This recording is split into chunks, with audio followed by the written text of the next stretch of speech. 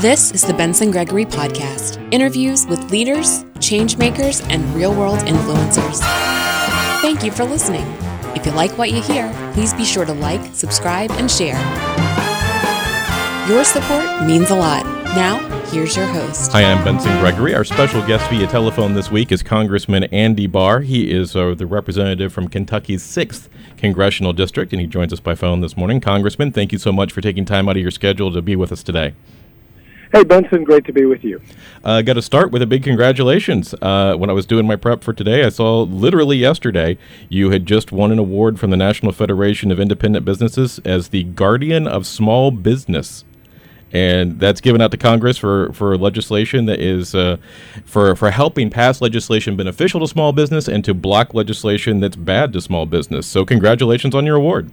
Well, thanks a lot. And there shouldn't have to be an award to stand up for small businesses, the backbone of our economy, the number one source of jobs, not only in my district but across the country. And truth be told, they have a scorecard, but I don't even necessarily look to see whether they're scoring my votes. I just instinctively know that we've got to be a champion for small business and fight over taxation and regulation. And when we have a pandemic and economic shutdowns related to the pandemic, it was altogether appropriate, especially given my position on the committee with jurisdiction at the center of the economy, to step in and provide these forgivable loans.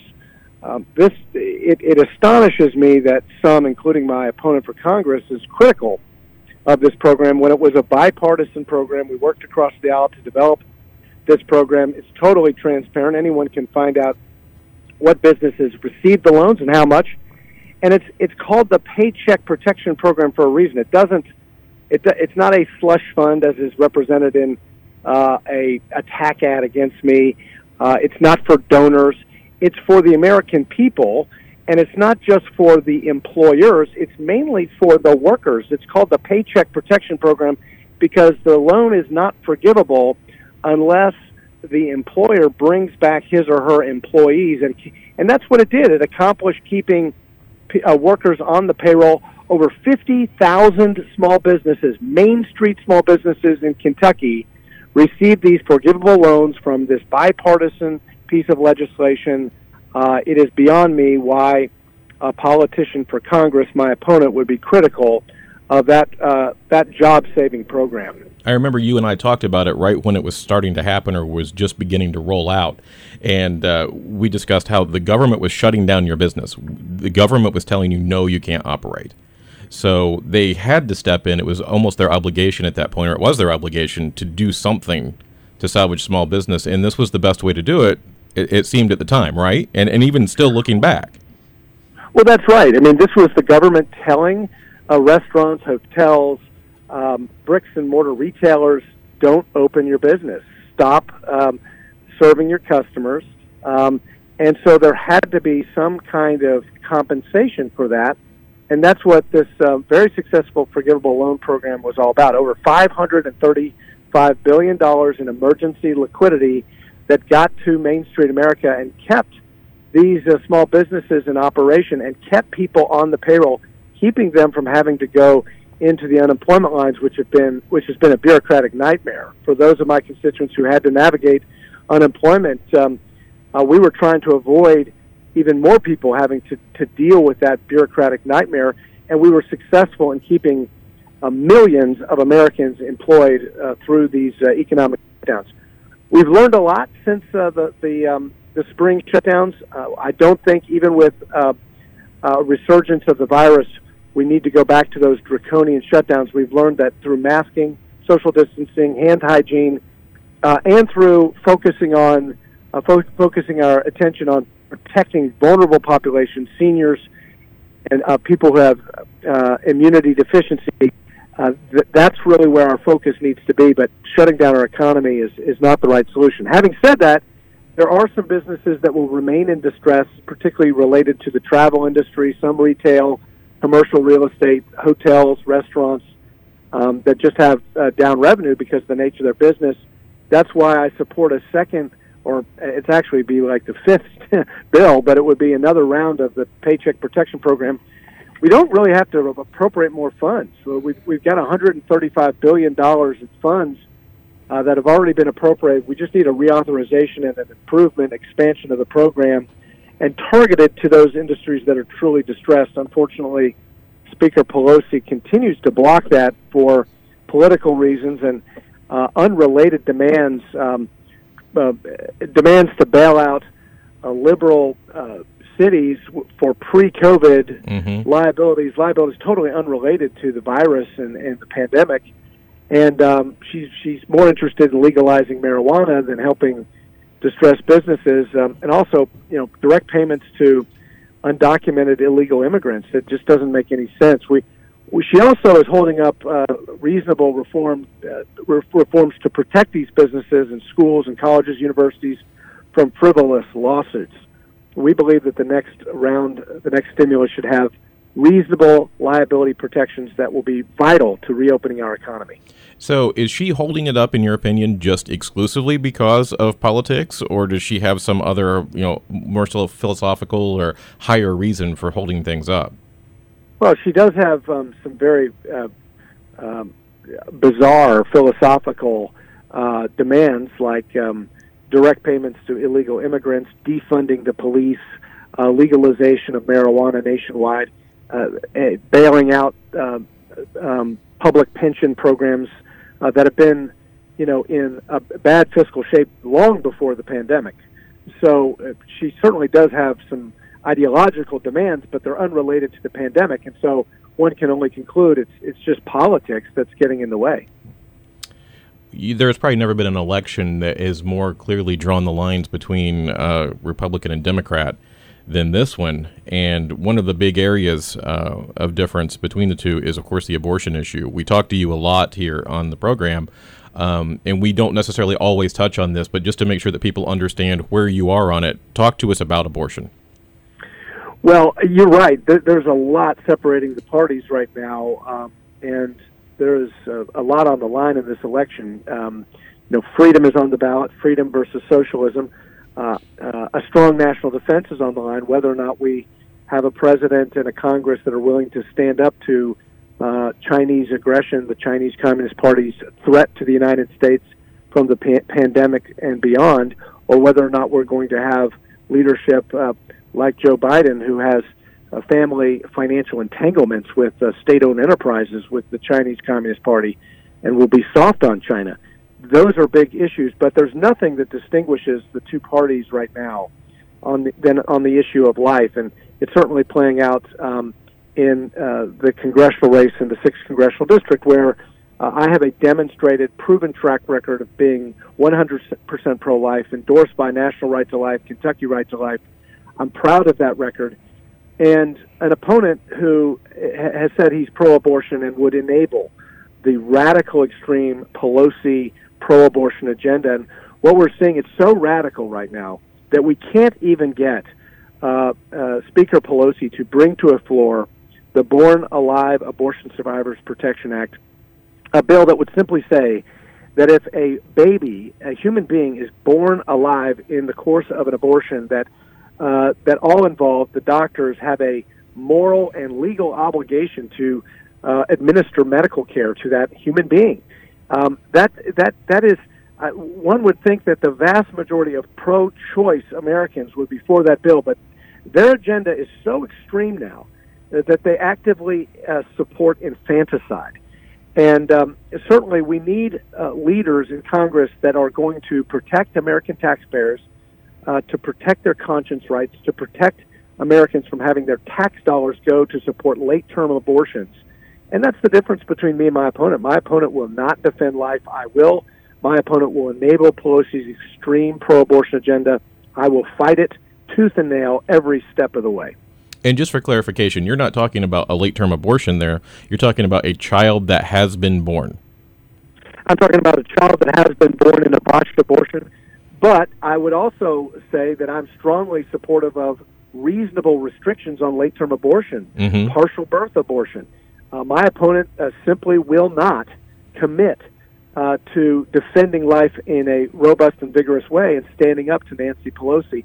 That's a big difference. The people of Central and Eastern Kentucky have deep abiding morals, and they do not appreciate these kinds of radical politicians who will not defend life. One of the other areas that you are very passionate about, it seems, is when it comes to Veterans Affairs. A lot of the work you've done, from my perspective, from what I've been able to glean from watching you over the years, the work that you've done in Congress has been to benefit veterans. Is there a particular reason why you're so passionate about veteran care? Is there a lot of military service in your family, or what is it about that really pulls at your heart? Absolutely. Both of my grandfathers served in World War II in the South Pacific. In fact, my maternal grandfather was a battlefield-promoted colonel in New Guinea in the Philippines. My late wife's grandfather, who I had the privilege of meeting, was a paratrooper at Corregidor. So they all fought in the South Pacific. My great-uncle fought the Nazis at the Battle of the Bulge in Europe and came in after D-Day. And my father was a Vietnam-era Army veteran, Army Reserves veteran. I knew that when I was elected to Congress, one of the most important things I could do for the people of the 6th Congressional District, regardless of party, would be to be an advocate for our veterans. And so we formed the 6th Congressional District Veterans Coalition. We meet quarterly. We used to meet in person. Now we're doing it by conference call or virtually. But it has been a platform for us to do casework, to fight for veterans so that they can get the benefits that they've earned, and also find lost medals, address the issue of veteran suicide. I serve now on the Veterans Affairs Committee, where we've had the privilege of addressing this tragedy of 20 veterans taking their own lives every single day in this country. It's a national crisis. It's a national tragedy.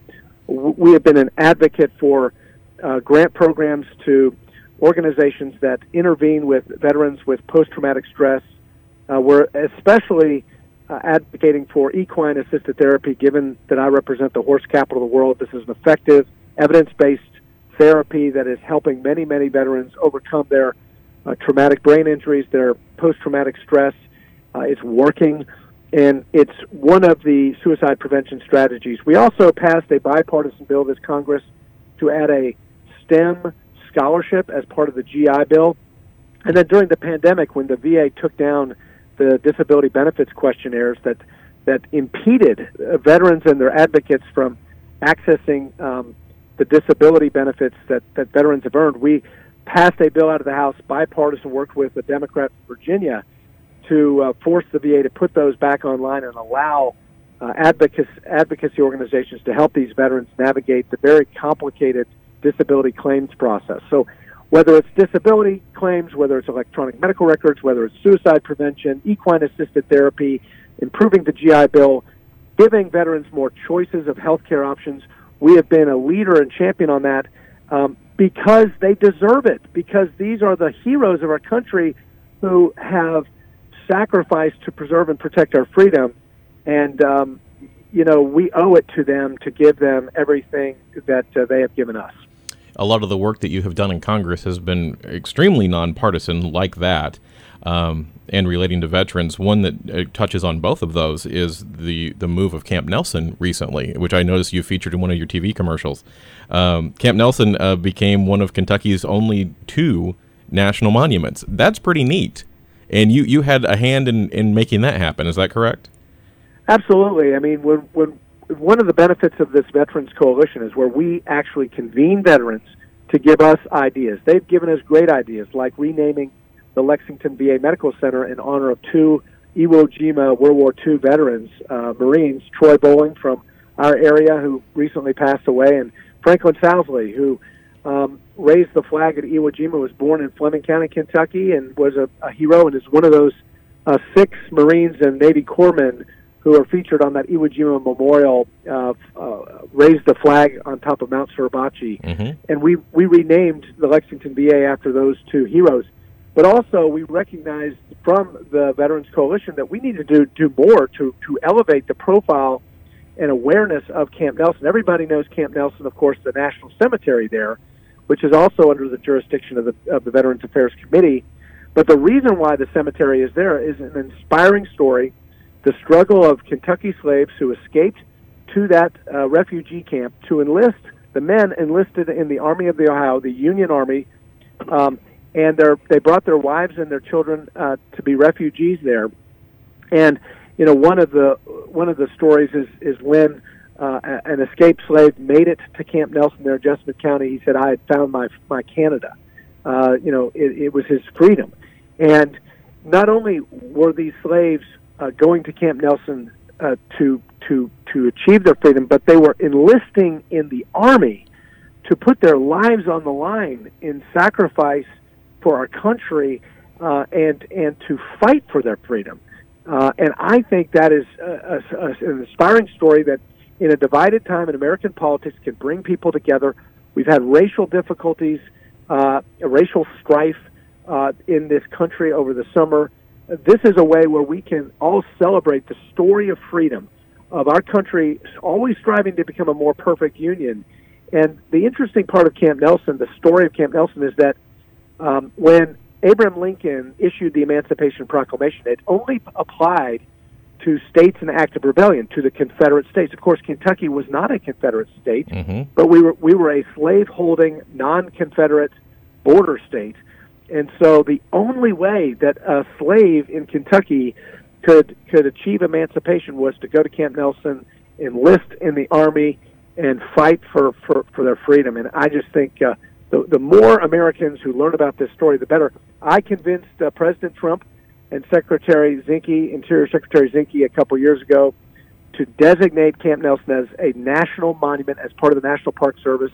This was President Trump's first designation of a national monument, Kentucky's first national monument.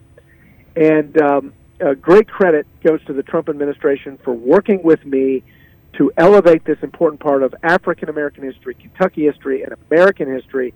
And now Camp Nelson is on the map as part of the National Park Service. We've got a great superintendent out there with the National Park Service. Ernie Price is doing a great job, and we're bringing federal resources to Camp Nelson to continue to elevate and spread that story nationwide. Camp Nelson's a very big deal to me. I live fairly close to it. My great-great-grandfather was actually stationed there briefly during the war, and it's just a great place to go and recreate, and it's such a neat place to learn more about because the stories there are fascinating. Connections to John Fee, to Berea College, yes. All kinds of just amazing stories coming out of there. The history is so rich. How does the national monument status benefit the county directly? Is there something that, financial benefits that's coming in there, tourism? What exactly is it that really helps Jessamine County there? Well, absolutely. Number one, there's federal dollars from the U.S. Department of Interior National Park Service that will be coming to refurbish the assets that are on the grounds there. There will be projects to recapture and retell the story. There's a heritage center there that's kind of like a museum. There will be various fortifications that will be, and some barracks that will be rebuilt as replicas. So the story will be told in a more enriching fashion through federal dollars. But more importantly, because this is now part of the National Park Service, and the big arrowhead will be out there on the roadway in Jessamine County, so it's going to direct more tourists there, and we're going to bring to Central Kentucky, to Jessamine County, tourism dollars. There's going to be a lot more tourists who come, especially Civil War buffs, people who go to view national battlefields. They will now see this on the map as well. Even though it's not a battlefield, it has certainly major Civil War history significance. And so it's going to bring tourism to Jessamine County, and that means more people patroning restaurants and hotels and downtown Nicholasville and Lexington. It really is a significant historical site. We had talked at the after you were reelected last time about the people who didn't vote for you and how you were going to reach out to them. I think we've kind of touched on a lot of ways that you're doing nonpartisan things. But how have you reached over to the other side of the aisle? Have you made much progress and headway with picking up those people? And what are your plans rolling in your next term? I think I have. Number one, it's what we do in our work in Congress, working in a bipartisan working group, passing bipartisan bills with my colleagues on the other side of the aisle, for example, on China and countering the Chinese threat. The veterans bills that I've mentioned have been very bipartisan efforts, working across the aisle to reform the thoroughbred horse industry, working with Congressman Paul Tonko, a liberal Democrat from upstate New York, but who also represents a great American racetrack. I represent Keeneland, right across the street from your studios there. Mm-hmm. But also, or right next door, I should say. But also, my friend Paul represents Saratoga. And so we have a mutual interest in you. You've got to get to know and build relationships with folks across the aisle. Yes, we have vigorous debates and disagreements, and there are profound differences in terms of whether or not some of my colleagues want to take us in a socialist direction or whether or not they're pro-life or pro-abortion. Profound differences. But where we can find common ground, building those relationships matters and makes a difference. And I think Democrats in my district, I am a Republican, but I have many, many Democrats who support my work in Congress because we don't ask them whether they're a Republican or Democrat. When small business owners came to us looking for help through a paycheck protection loan, we didn't ask them whether they were Republican or Democrat. If they were a constituent and they lived in the 6th Congressional District, we helped them, and we do that, and we approach that all the time. Also, accessibility. It's no secret that some of my more liberal constituents who do not vote for me, live in Fayette County.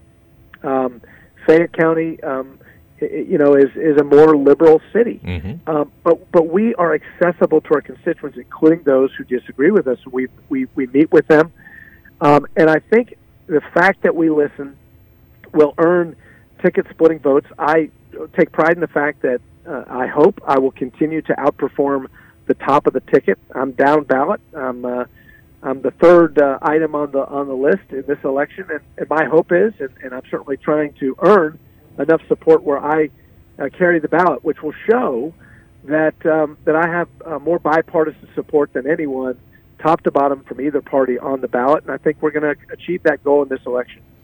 I think I saw earlier this week that you voted on Monday. Is that correct? Yesterday, actually, yes. Oh, yesterday. Okay, so Tuesday. You voted on Tuesday.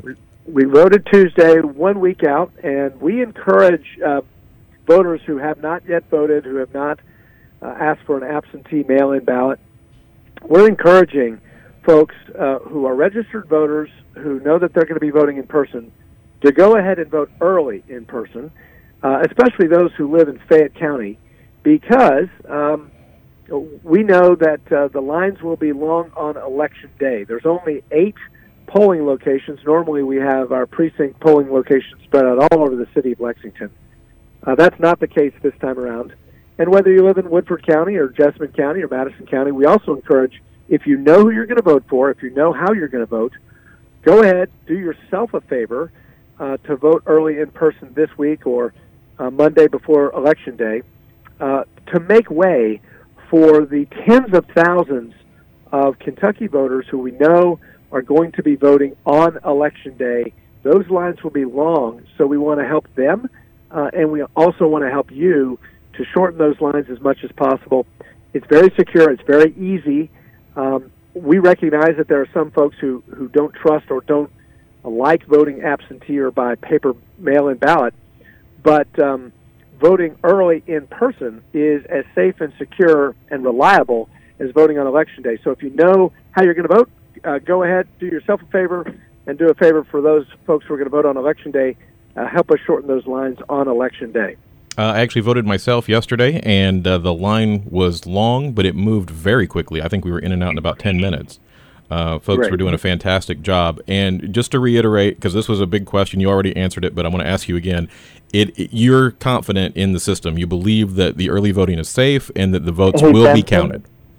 Well, certainly the early in-person voting is safe. I have confidence in Secretary of State Adams and the system that he set up in terms of the absentee system in Kentucky. I cannot say the same thing about some of the other states. I was talking to some of my Pennsylvania colleagues in the Congress, and they're very disheartened by what they're seeing in terms of the absentee ballots. There is, unfortunately, opportunity for voter fraud with some of these mail-in ballots, particularly in states that allow for ballot harvesting, where individuals do not have to take their own ballot physically in person themselves.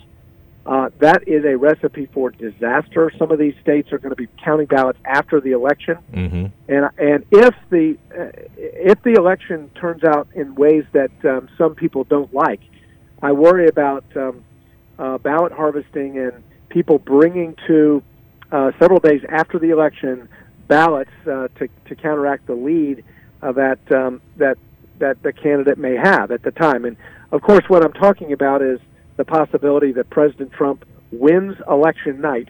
And based on the polling I'm seeing, the president is going to win election day voters in a landslide. A landslide.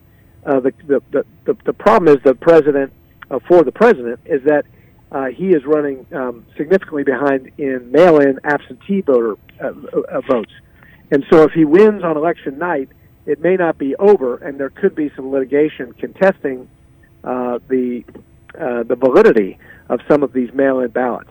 Congressman, thank you so much for your time. I appreciate it. Good luck, and we'll talk to you after the election. All right. Hey, Benson, thanks a lot. Well, thanks for listening to our conversation with Congressman Andy Barr from Kentucky's 6th Congressional District. Incidentally, we did reach out to Josh Hicks in his campaign. He is the competitor of Andy Barr in this election. And as of this recording, the campaign for Josh Hicks has not responded to my interview request. If they get back to us in time, we'd be more than happy to record an interview with them. For more information on the Benson Gregory podcast, you can visit my website, which is bensongregory.com. Thanks for listening. We'll catch you next time.